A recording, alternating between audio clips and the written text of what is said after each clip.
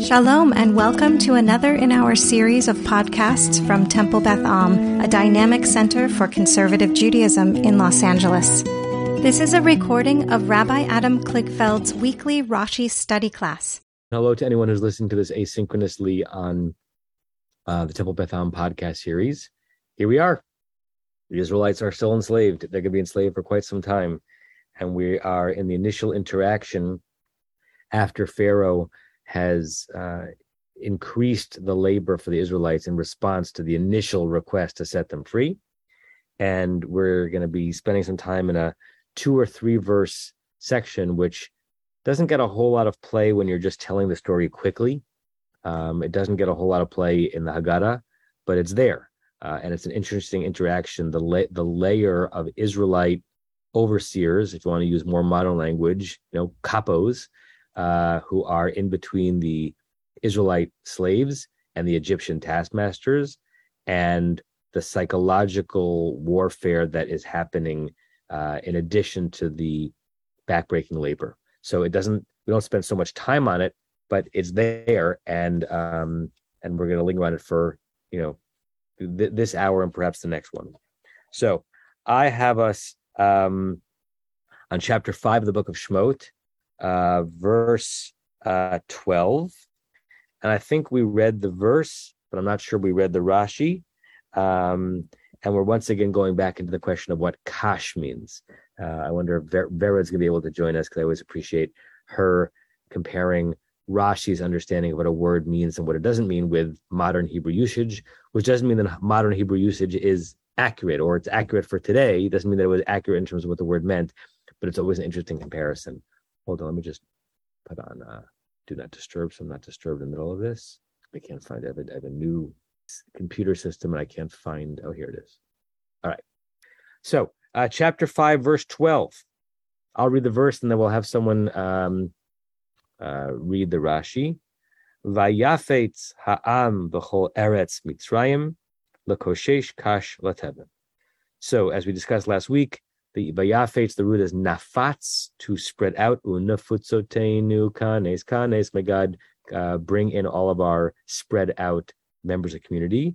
It's an interesting form. We spent it time on it last week. It almost looks like a he feel, because to spread out would be vayifetz. So vayafetz, somehow something like the people spread themselves out, but it's not reflexive. It's hard to actually translate that into one English word.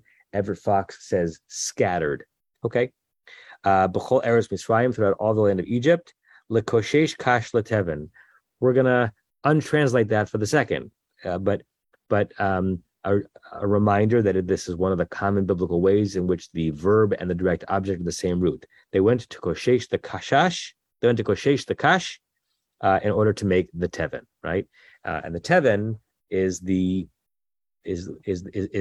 straw stuff that is going to be used in making the mortar. Okay, that's what the verse means in the basic pshat.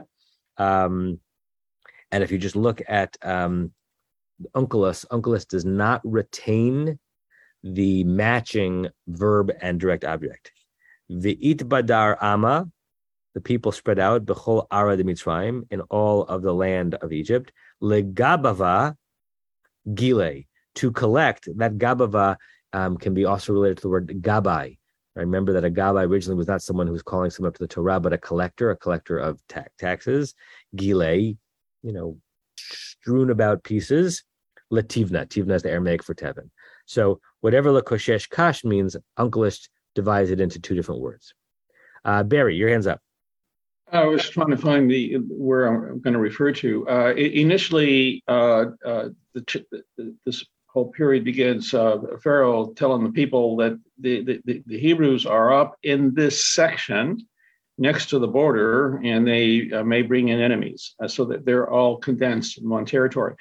Here, what's happening is like they're bursting and all over the land. So when the time comes that they're going to denude the Egyptians of their jewelry and their wealth and whatever before leaving, they're everywhere. Yeah, I mean, you're right. Pharaoh is concerned both about increase in numbers and increase in geography. If you go look back at chapter 1 of the book of Shemot, verse 9. Sorry, first go back to verse 7. Uvenei Yisrael paru vayishritzu. Paru, they were fruitful, they became more numerous. Vayishritzu, they spread out. It's a different root than we have. Our root is nafatz here. Sharatz is a root that, remember discussing it, it's related to the word sheretz, which is a creepy crawly, but it's a creepy crawly meaning it's everywhere. They swarmed. Vayirbu vayatzmu, they got numerous and strong, and the earth was filled with them. And therefore, in verse 9, Pharaoh says, Vayomer el amo, he says to his people, Hine am b'nei Israel rav atzum mimenu. As a result of their growing strong in number, strong in strength, and spreading out, he's getting nervous. This people, they're going to be even bigger, even stronger than us. Right? He's seeing them kind of take over. So he says, let us make a pretense so that we can put labors on them. So it's an interesting contrast that you're raising here, Barry, that as a result of Pharaoh's response to the request that the Israelites get out, he puts upon them a burden that forces them to spread out. Now, they're not spreading out and establishing new neighborhoods, they're spreading out to gather straw. But if you're just looking at as a comparing the scenes in terms of geometry, right? Originally, Pharaoh wanted to do this to them, and now you're saying that Pharaoh is actually almost forcing them to do that. Great. Let me just see what the comment was. Thank you. Okay. So let's look at the Rashi on Lekoshesh Kash, Leteven. And this is mostly going to be a Rashi that tells us what he wants us not to think the word means, rather than what he wants us to think the word means. Renee, do you want to read Lekoshesh Kash, Leteven? לקושש קש לתבן, לקושש קש לאסוף אסיפה, ללקוט לקט בצורך, תבן עתיד. Okay, so what do you, Renee, or anyone else think Rashi? First, let's translate. What does lasof asifa mean, and what does lilkot leket mean? To gather. Right. Gather. So Rashi gather the gathering of the straw. Right. Rashi uses two synonymous roots where you can also have the object be the same root as the verb to say that what does lokoshesh kash means? It means to gather gatherings or to pluck pluckings. And I'm sure there are many other better collectibles, better English versions of it. When you see the root asefa or leket, does it seem to any of you as a specific verb or a generic verb? Does it refer to a specific situation or more a general action? I think asafa to me is general. Very general, right? Literally, yeah. Asefa means a gathering. It can be a gathering of anything, right? Yeah, like people too. Chag HaAsif, one of the nicknames for Sukkot, is a reference to the gathering of a harvest. And Asefa at camp is when people are all brought in together for an announcement from the Rosh Machaneh. So it's just a gathering, right? Mm-hmm. And Lilkot Leket, while there are some agricultural associations, in fact, Leket is one of the 3 mitzvot associated with leaving stuff in your field for the poor, the verb just means to collect, to gather. Okay, so what do we think Rashi is doing by saying, hey, reader, that 2-word phrase, Lekoshesh Kash, what it means is Lesof Asefa and Lilkot Leket?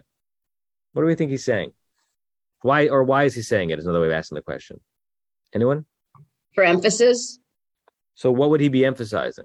The gathering. Well, I think that it's really something that they really, really need to do because it's not going to be given to them. So they really, really need to gather. Yeah, I think the verse itself is already emphasizing that they spread out to do this action. And I wonder if Rashi is doing something else by linking koshesh kash to these 2 verbs. Joanna, a thought? Not really going in the direction that you were, but I also think that it would be interesting to look up in a concordance how often we see the words lasof, lilkot, and then our word here, likshosh. I think those other two are far more common. So I think what Rashi is getting at is, why don't we just use a word here that would be easy for everyone to understand and grasp at? And I think he's saying, because in this instance, it wanted to move away from a general term to a very specific term about this straw that will be used to make the clay. And I think that perhaps feeds into the story about how, the production is expected to maintain the same, and how they will no longer have access to the straw in the warehouse, but have to go collect it. So, really pointing in the direction of the story and using a very specific word that applies specifically to what is happening here. I have an interesting footnote that says Rashi uses two sets of verb-object pairs meaning to gather, a gathering. Sof Asifa most precisely explains the meaning of kashesh kash, but there's no example of such a phrase in Tanakh. The second set, Lilkot Laket, can be found in the Torah in Leviticus 19:9 and shows that such a verb-object pair is possible with reference to gathering. Yeah, so just to focus on what Joanna said first, it's an interesting read on Rashi. It's not my read on Rashi. That doesn't mean it's not the correct read on Rashi. And in this verse, there are no classic super commentaries on Rashi. So the Gur Aryeh and the Mizrahi and the folks who normally, and the Siftei Chachamim who normally do Rashi on Rashi, they're quiet here. So it's anyone's game. I actually read it, Joanna, almost the exact opposite. Rather than, by quoting Lesov Asifah Lilkot Leket to much more common verbs, as you're right, but not saying to us, it doesn't mean that, but actually using those words almost as defining Lekoshesh Kash, I wonder if he's telling us, you reader might wonder if Lekoshesh Kash is a very specific verb-object combination, which literally means to collect only straw. And I, Rashi, am telling you, no, it actually means something more generic. It just means to go collect stuff. And what are they collecting? They're collecting the stuff, Litsorech, for the purpose of Tevin, for the collection of straw, which eventually will be turned into teat, which would be not turned into, which would be combined with the teat, with the mud, to make the mortar. Why it's important for him to, whether your read is correct or my read is correct, it's an interesting question on it. Why it's important for Rashi to tell us that? Like, why can't we just have the image of, you want to read it that they're specifically collecting straw, or they're just going out on a collecting adventure, and all the stuff they're collecting is going to be, for the purpose of this this production? I'm not sure, but something tells me that by just quoting the more common and generic verbs, he's actually telling us, even though this verb looks specific, it's actually in a more general category. But unfortunately, we can't interview Rashi to know which way he was pushing us. Was there another hand up, Barry? Yeah, sort of continuing in the vein where I was previously. So here you have like a million individual hands grabbing stubble wherever they can. But then in an industrial way, but previously the Israelites, the Hebrews, just got the straw from the industrial activity of the Egyptians who provided it to them. Now the Israelites have their own industry where they collect all this stubble into large quantities that can be used for the making of the bricks. So they're organizing nationwide an industrial process, which gives them the capability later in the story to be of a greater scale than they were previously, just been a bunch of dispersed individuals. Yeah, thanks for that, Barry. Rick? Hi. Just something totally out there. While I was waiting for class, I was looking at Queen Elizabeth. It's 70 years this year that she's been ruling. So I just looked up Ramses, and he only made it 66 years. And her name is, her image is on these coins and money all over the world, and Ramses not.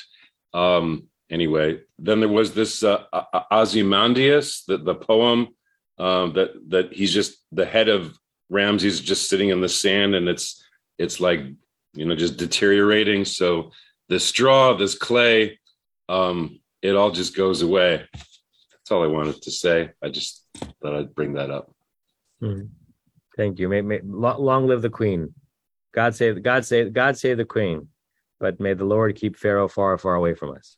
Right. And she's a benign ruler compared, it's just a major difference. She's not even a ruler.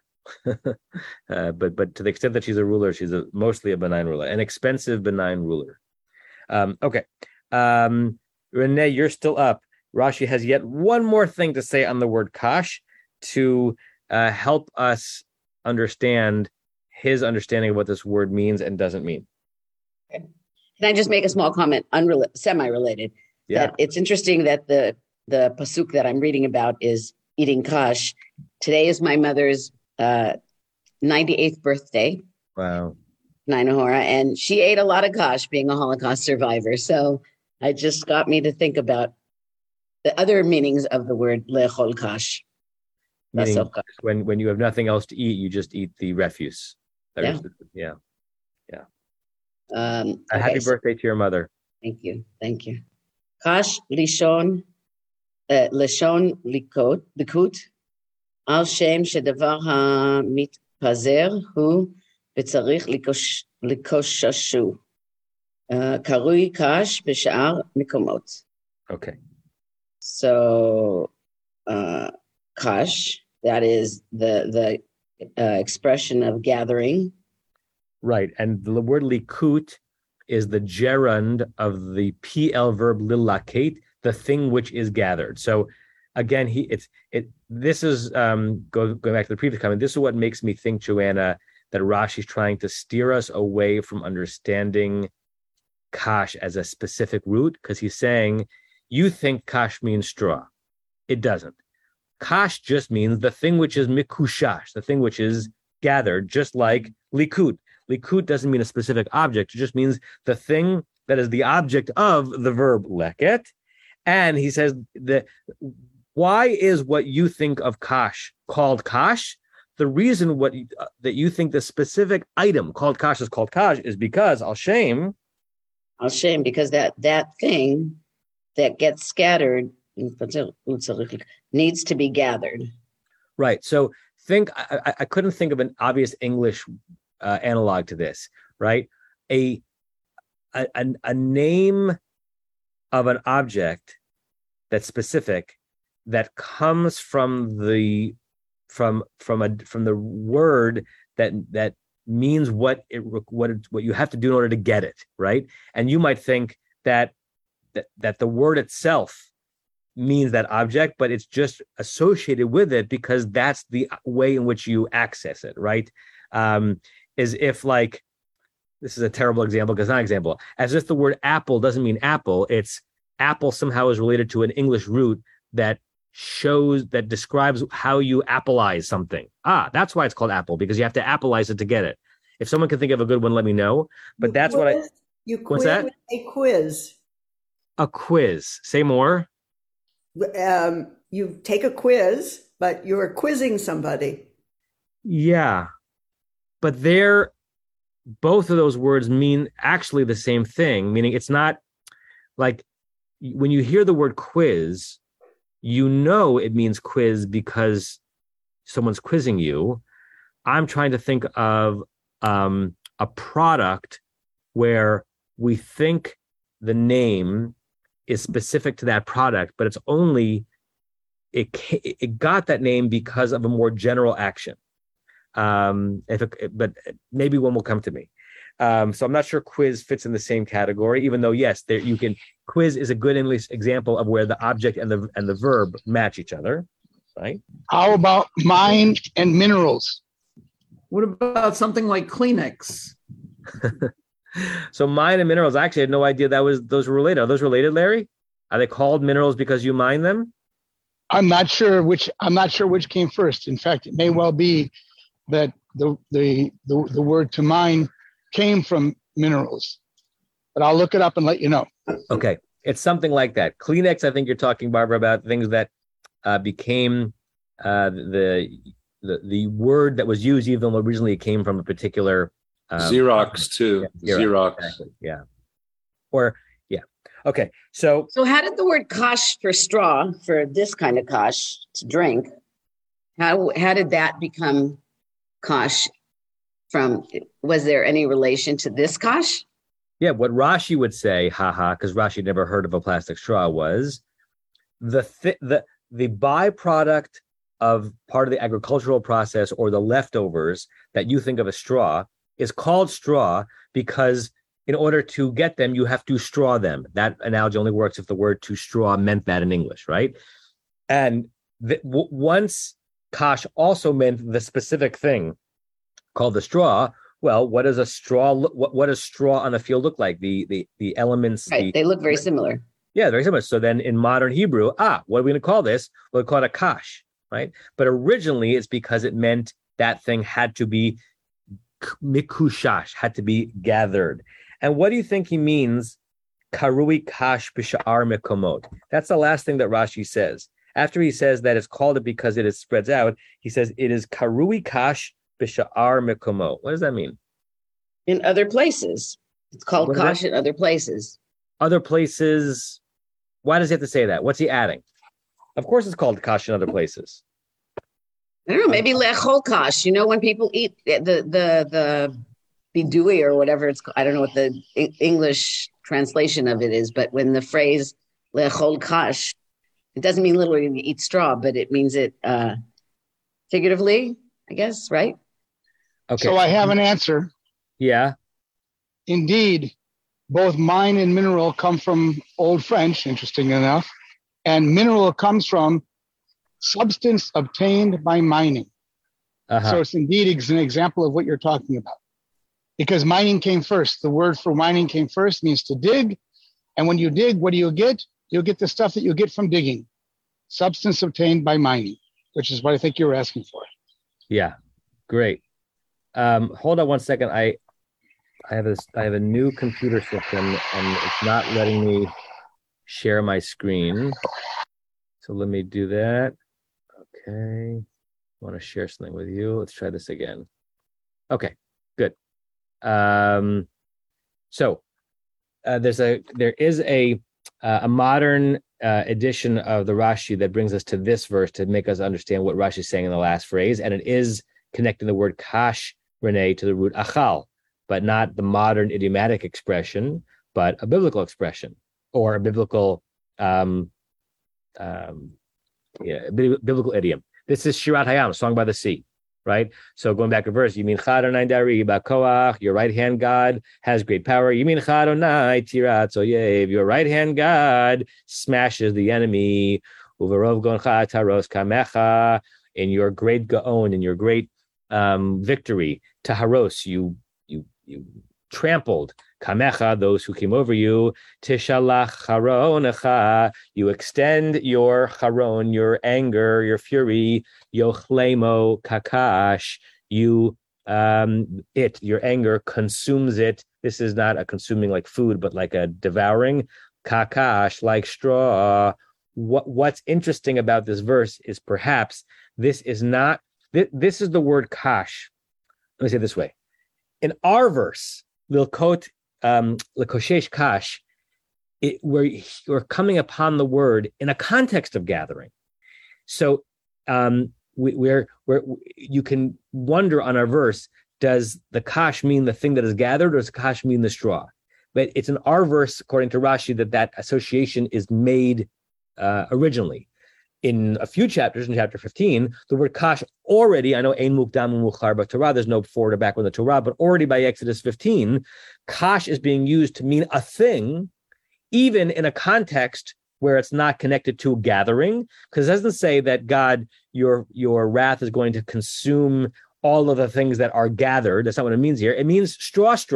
So Rashi basically accedes the point. He concedes the point that eventually kash means straw, but the reason it means straw is because of our verse, or because of what our verse, the words in our verse mean, which is that this is stuff which tends to be gathered.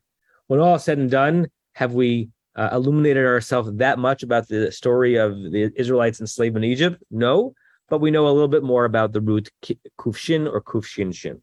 But maybe because of the word kosh, because of the straw part, because it's straw and it's such a difficult thing, that's where the le'chol kosh came from. Because it's le'chol kosh is when you do something that's difficult, right? In modern Hebrew? Yeah. Yeah, and it's also interesting to wonder whether kash and koshesh are related to kashet at all, which means hard. I'm not sure if that might just be a coincidence. Barry? Yeah, I would just request that we end on the historical note that our Israelites, we have become an industrial nation as a result of this, and we're coming into the story in a new organizational perspective structure than we were previously. We're stronger. The Israelites in the scene are stronger as a result of that? Yeah. Because now we are developing an industrial scale of activity. We have to have gatherers. Yeah. We have to have collectors. We have to have an organizational way of providing all these large amounts of collected straw pieces to the place where the bricks are made. So we are now an industrial society rather than a bunch of farmers who are given straw to make bricks. Right. And how common is that throughout history in large and small examples where the very crucible into which an individual or community is put that seems to be more onerous than the previous situation refines them, strengthens them, hardens them, right? I think we've mentioned this several times, this notion of interregnum in Eastern Europe between World War I and World War II. One of my professors at Columbia, Professor Michael Stanislavski, summed up interregnum by saying in Russia it was great for the Jews and terrible for Judaism. In Poland it was terrible for Jews and wonderful for Judaism. Right? There was very little oppression for the Jewish individuals in Russia between the two world wars, as the Russians were trying to Russify the Jews through the Evsektia, I think it was called. So actually they lightened the communal oppression, and they actually got in the way of the pogroms. But as a result, there was a flattening out and a diluting of Jewish expression, where as in Poland, it was not at all easy to be a Jew. Even before Nazism came up, it was not at all easy to be a Jew. Interregnum, the Polish version of anti-Semitism was present, and there were restrictions even before the Nuremberg laws were instituted, and it created a crucible from which we had the greatest concentration of Jewish cultural flourishing that we've probably ever experienced, right? So sometimes a system is strengthened when it is stressed.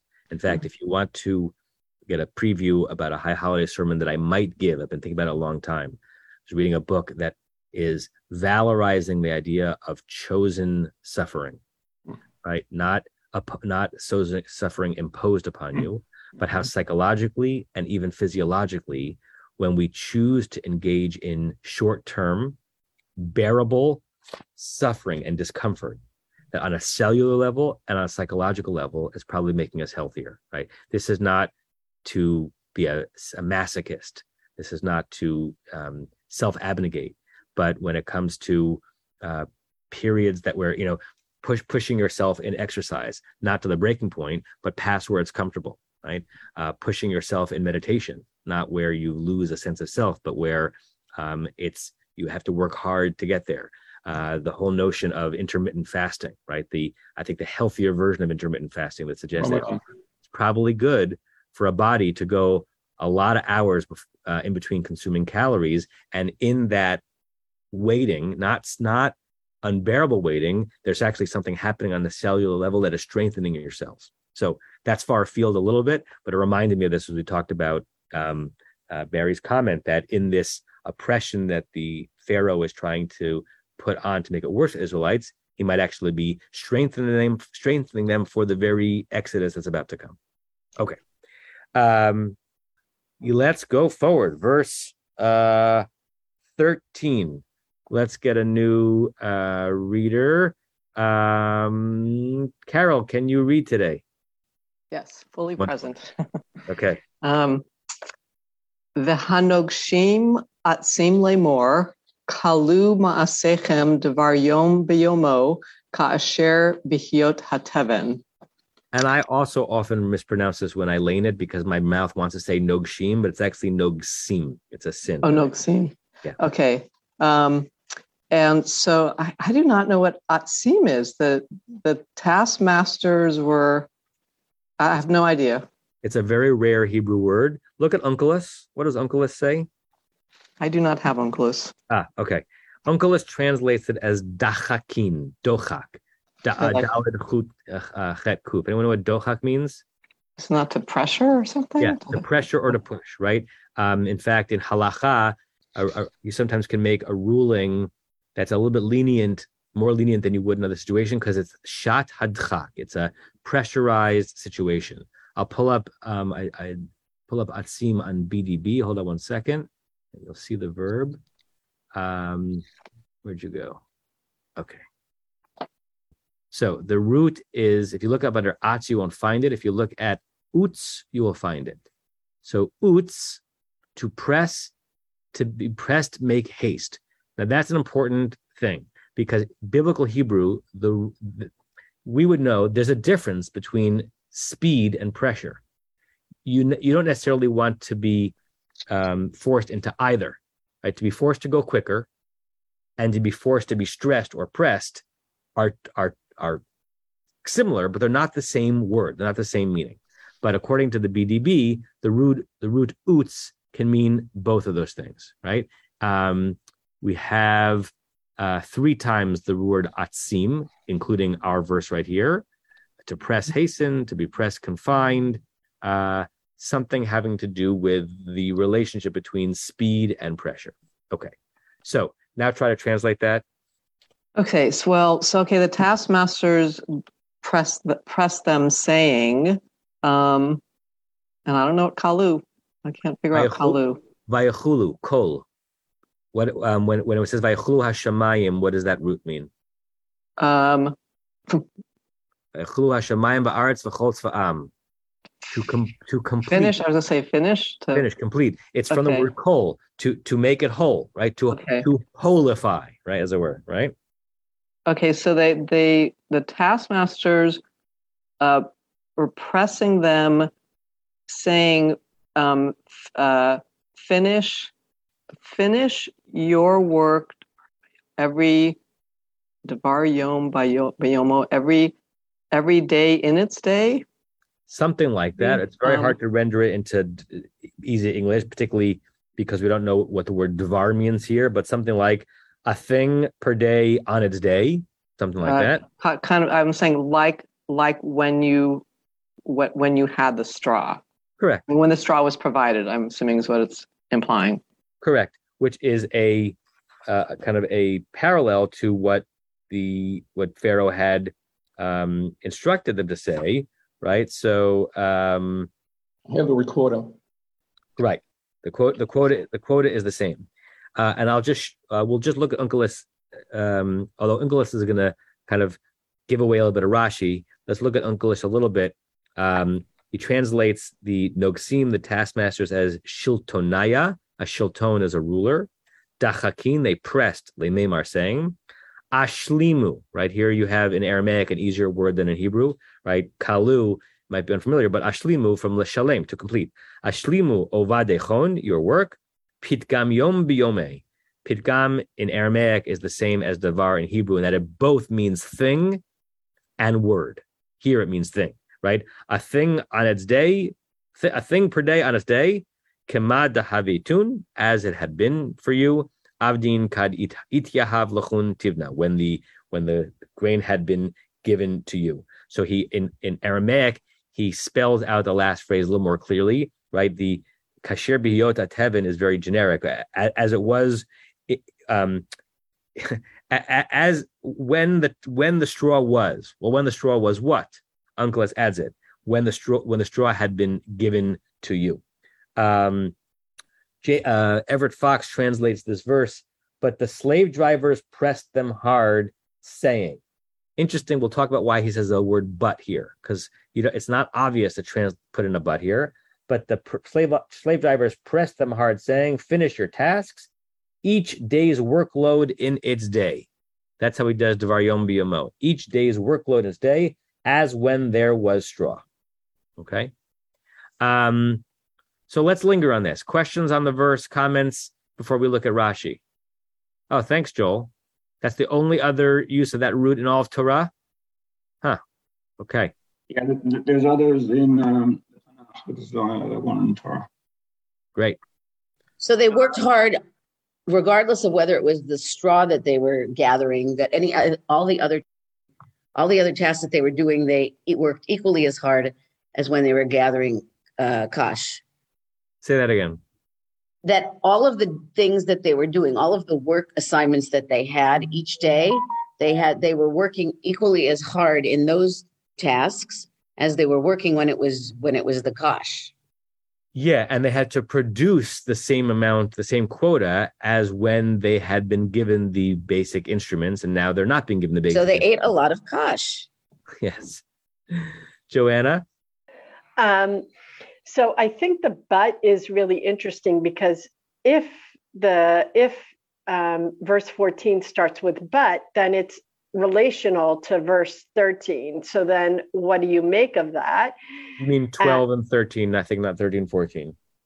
Oh, sorry, 12 and 13, right? Sorry, 12 and 13. If 13 starts with but, then it's relational to 12. And then, so, I'm thinking about like some of the stories I've heard about, when African Americans were enslaved, and like one of their favorite things were, the opportunities that they had to be on an errand away from the house, because then they had a moment of freedom. So 12, taken a little bit out of context, could possibly be understood as like, oh, they had a moment to breathe. They got to go all over Mitzrayim and they had a moment to breathe. And then the taskmasters come and they say, you don't get to go spread out all over Mitzrayim and take a moment to breathe and now make a case that you need time to collect straw. Hurry up. Your job is even harder now. You've got to come back and produce the same amount. That's a great comment, Joanna. And I think that is a proper interpretation of Everett Fox's interpretation of these verses, right? Because if you read them as a couplet, and it wouldn't have been my instinct at all. The people scattered throughout all the land of Egypt, gathering stubble, gathering for straw. But the slave drivers pressed them hard, saying, finish your task, each day's work in its day as when there was straw. Your comment brought me back to me, one of the worst scenes in 12 Years a Slave. I'm assuming most of you have seen that movie, where the character played by Lupita Nyong'o, I think that's her name, one of the female slaves on the plantation where Solomon is working, and like she's quote unquote the favorite of that slave owner, but it's not a good thing to be a favorite of a slave owner. And she's missing one day, and she comes walking back into the plantation, and he lays into her and ultimately whips her in one of the more devastating scenes you'll ever see in a cinema. And where had she been? She had gone to a neighboring plantation to see if she could find a tiny piece of soap so she could wash herself and be slightly less disgusting to herself and to others, right? So it's not a perfect analog because she's not, her journey was not forced upon her by the oppressor to make her job worse, but she's understanding it as taking care of a basic need, and the slave owner is understanding it as if she's gallivanting, right? And she's on a little vacation to go find a tiny piece of soap so she can wash herself. It's awful, awful, awful scene. But that's what it brought me to when you read Everett Fox that way. Of course, you don't have to. So let's do the opposite. If there's no but, if verse 13 does not begin with a but just directly, the people scattered throughout all the land, gathering stubble, gatherings for straw. The slave drivers pressed them hard, saying, finish your tasks. It's a slightly, there's less contrast between those two verses. And then verse 13 is simply saying, yeah, that's the situation. They were gathering. And while they were gathering, the taskmaster is saying, okay, finish up, because you still have just as much work to do as you had to do yesterday, except now you're starting later in the day, and you're starting later today because you had to go gather straw. Good. Anyone else on this before we look at Rashi? Okay. Carol, you have a one-word Rashi, Atzim. Atzim, Dochakim. Okay. They're pressing them. So I want to show you something.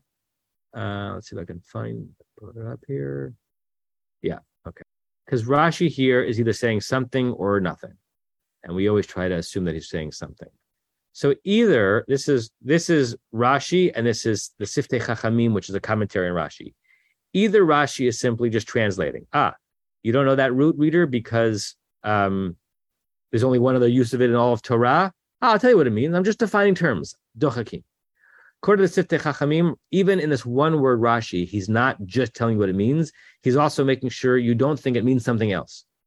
Rotzelamar, which is say, Kedei Shelot Yifreshu, so that you don't interpret oto it, lemor or lashon, mihirut, so that you don't interpret as meaning speed. So I hear the Siftei Chachamim, who obviously are living way before the BDB, but understands Hebrew the way we do, saying, this is not that Rashi didn't think that you knew the word. It's that Rashi thinks you know the word means two different things. You know the word means to press, to pressure, and the word means to hurry. And while they're related, not the same thing. So he says, reader, which version of Atzim does it mean here? Specifically press, not hurry.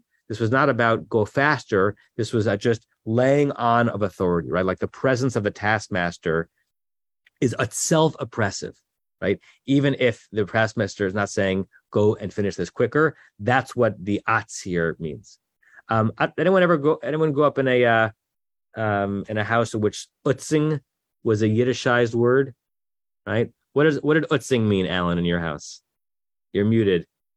You got to unmute, Alan. We don't hear you. Hang on. Yeah. You're muted again. There you go. Nope. Now you're muted again. Okay. I'm unmuted. Okay. The utz is like encourage you, constantly reminding you, haranguing you almost. Is you're utzing you to do this. It can sometimes mean encourage. It was utz. You're utzing. You're reminding, saying, do it already. Correct. Utzing you to do it. Correct. I grew up with that sense of utzing, and I wonder if that Yiddish utzing is related to atzim here, to press or to push, right? Utzing also, my mother used it to mean to complain.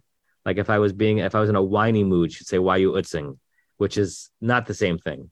And who knows how these words actually end up meaning what they mean in a particular family or culture, independent of the raw etymology. But I'm glad I'm not the only one who was utzed as a kid. Okay, Alan, your hand was up anyway. Yes, there was. I wanted to something I just realized about the verse, that it's the in 12, that it's the Noksim, the Egyptian people that are initially starting it, but it's the Shotrim that tell them, the Israelite Shotrim that are telling them to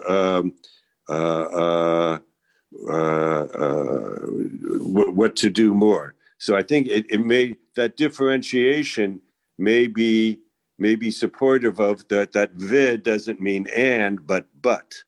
Yeah, and we'll get into that more in the next verse, whether we get to it today or next week. If you look back at verse 10, which was last week or 2 weeks ago, that we've got these Nogsei Ha'am and the Shotrav, right. And it seems to be that the Nogsei Ha'am went out and had gotten the word from Pharaoh, but somehow the Shotrav, maybe the layer right below, which might have been Israelites, are the ones who are actually telling the Israelites what's happening and telling what to do. And it's in verse 13 that it's back to the Nogsim, the Egyptians, who are putting pressure on them. And then in the next verse, not to, spoiler alert, something is going to happen to the Shotrim, not to the Nogsim, who are not doing their job as Pharaoh wants them to do. Right. Okay. So Carol, next comment on Devar Yom B'Yomo.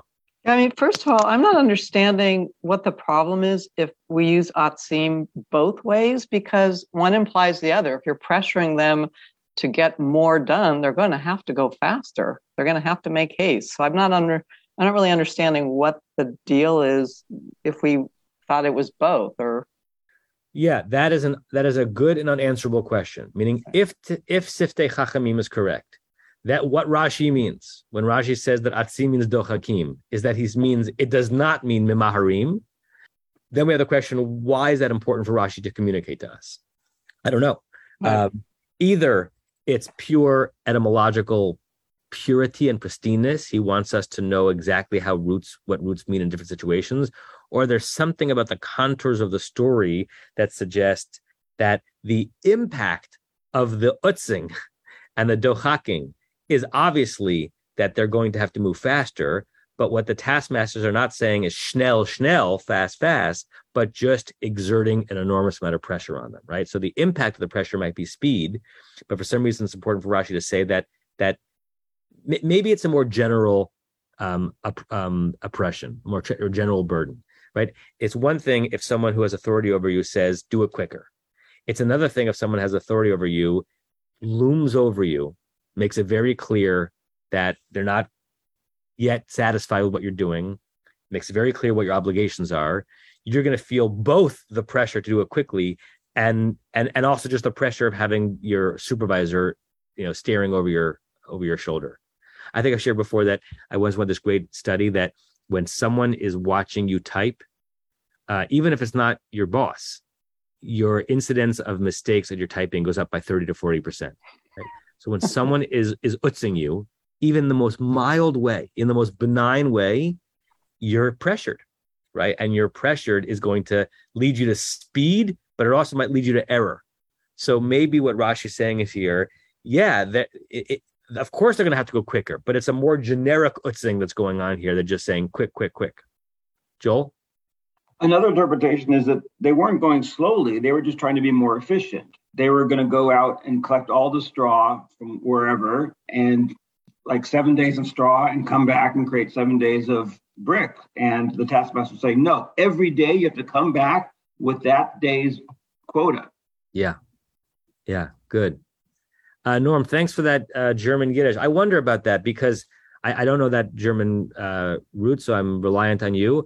But then there's a jump. If utz in Yiddish, in German means to tease, then how it's used, at least in Jewish families who use Yiddish, have changed its meaning. But that certainly could be the source of it.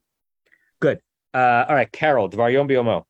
Okay, Dvar Yom B'yomo. V'cheshbon shel kol yom kalu b'yomo ka'asher asitem b'hiot hateven muchan. So the quota of each day will be finished in that day. Read it as an imperative. Kalu b'yomo, finish it. Okay, finish in that day. As you did when the straw was given to you and already prepared. Correct. That's awkward. Correct. On the one hand, Rashi is saying nothing new because we knew that's exactly what the new ordinance meant. I wonder if he's adding something else here in the specificity of Dvar Yom B'yomo, and it's on my mind because I was talking to some rabbinical schools. We took our interns out for dinner last night to celebrate their year with us, and some of them have finished. The school year is over, but some of them have finished all of their obligations, and some of them have what do you call it when not do-overs? What's the English word when you have an assignment that's you're still obligated to do after the semester's over? Makeups. What is it? Makeups, but there's another word for it that I can't think of it right now. Extensions, right? So there's some who are taking extensions, they haven't finished it, right? Meaning, eventually you have to catch up, but you can choose when you want to stress yourself, right? If you need to go a little bit easy these days, it might mean that you're going to have to be more stressed later because you still have to produce, or you're going to have to be stressed like doubly while you're, doing your summer job and you're still completing your work, but you're not a slave. That's up to you, right? Ziegler gives extensions. Some universities do not, by the way, right? You actually have to finish it. I wonder if Rashi is saying that here. It's not just that you're going to have more burdens, right? You had the burden of turning the bricks into buildings. Now you have the burden of collecting the straw to make the bricks. It's not just that, but every individual day there will be an accounting. Before you put your head on your uncomfortable pillow at night, you will have to account for the fact of having completed both parts of that every single day. Cheshbon shel kol yom kalu b'yomo. Every individual day completed. Kasher asitem b'yot teven. We didn't give you an extension before you had to find your own straw, and we're not giving you an extension now. You can't say you're going to rest a little bit today and work twice as hard tomorrow. That's yet another oppressive way that someone who has authority can wield control over someone's burdens and obligations. I offer that as a maybe. He might just be saying, Devar Yom B'yomo, it's a weird phrase. What it means is what we knew it meant, which was that the taskmaster said you still have to complete every day's work, even though you have more of it to do. Okay. Let me pause here a second. I have to leave 2 minutes early anyway, because I have to go somewhere else in the building for a 9:30 appointment. Pretty soon, we're going to have a decision to make as a class. For the 2021-2022 school year, Beth Am basically made the decision, happily, proudly, that for the most part, school got claim to every indoor space and certainly every outdoor space. Actually, more outdoor space than indoor space, because there was no more important institutional goal as we came into this part of the COVID era than to have school operate. And so many things were comfortable happening on Zoom, we decided to perpetuate them. So we have evening classes. We've been having evening classes outdoors at Beth Am, but regular weekday in-person classes continued on Zoom, partially to honor the fact that Pilch wasn't available, right? Nor were a lot of the places in the field, because the school really spread out and used everything. And partially because most of you told me that you weren't necessarily comfortable meeting in person either. School's about to be over, right? Which puts us at a decision point. I hope you all agree with me that while it is wonderful that you all can do this from the comfort of your home, and I think we're always going to be making Zoom a possibility, because we love the fact that Joanna and others join us from wherever they are in the world, and I don't think we're going backwards on that. I hope you'd all agree with me that at some point in the indefinite future, our studying together in person is a goal, right? It's a weird time to be talking about this, because on some level, the numbers of COVID incidents are higher than they had been with further restrictions in place, but society somehow doesn't seem to be nearly as sick as it was back then. And, we're going in and out of masking regulations, things like that. I'm wondering, I don't want answers now, but I'd be interested in people sending me emails with their thoughts about whether or not we want to experiment this summer.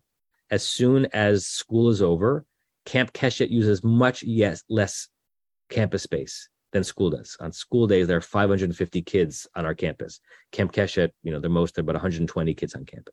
Do we want to experiment, starting maybe third week in June, with this group meeting back in person, either outdoors, which would mean we'd have to ask facility staff to find us an outdoor space. Zoom would be set up, or, and I'm comfortable with this, but I'm only comfortable if you are, indoors, right? Meeting in Pilch, those who want to mask can mask. If there is a new indoor mask obligation imposed on this campus, which there isn't yet, but we're discussing it, then we'd all have to be masked. Do we want to try that? To me, it only makes sense to try it if most people are in person, meaning I'm going to be comfortable with hybrid teaching in person. Even if there are one or two people that we're Zooming out to the world, great. But I don't want to be in a long-term situation where we have 10 people in person, 10 people on Zoom. It's very hard to interact that way, right? Joanna and others will always be welcome in this class, but once we go back to in-person, just the focus of the energy of the room is going to be in person. So if most people in this class are comfortable with that, I think it's worth experimenting. If we're still about half-half, then we probably shouldn't make that move. So think about that. If you have strong thoughts about it, let me know. And maybe next week's class, we'll leave a little more time to even discuss it and share. We could start this, like next week is the last week of school. So 2 weeks from today, there's plenty of place on Temple Beth Am's campus, outdoors and indoors, for us to meet. Okay? Any questions on what I said? I mean, I'm not interested in the comments yet, but any questions on what I said? Okay. So let's call it, because the next verse is a long verse. We wouldn't even be able to read and translate the whole verse. Let's call it here. We'll pick up the beginning of verse 14 next week. You have been listening to another in our series of podcasts from Temple Beth Am, a dynamic center for conservative Judaism in Los Angeles. If you enjoy these podcasts, we invite you to write a review on the Apple Podcast site or wherever you get your podcasts. For more information about Temple Beth Am Los Angeles, go to tbala.org.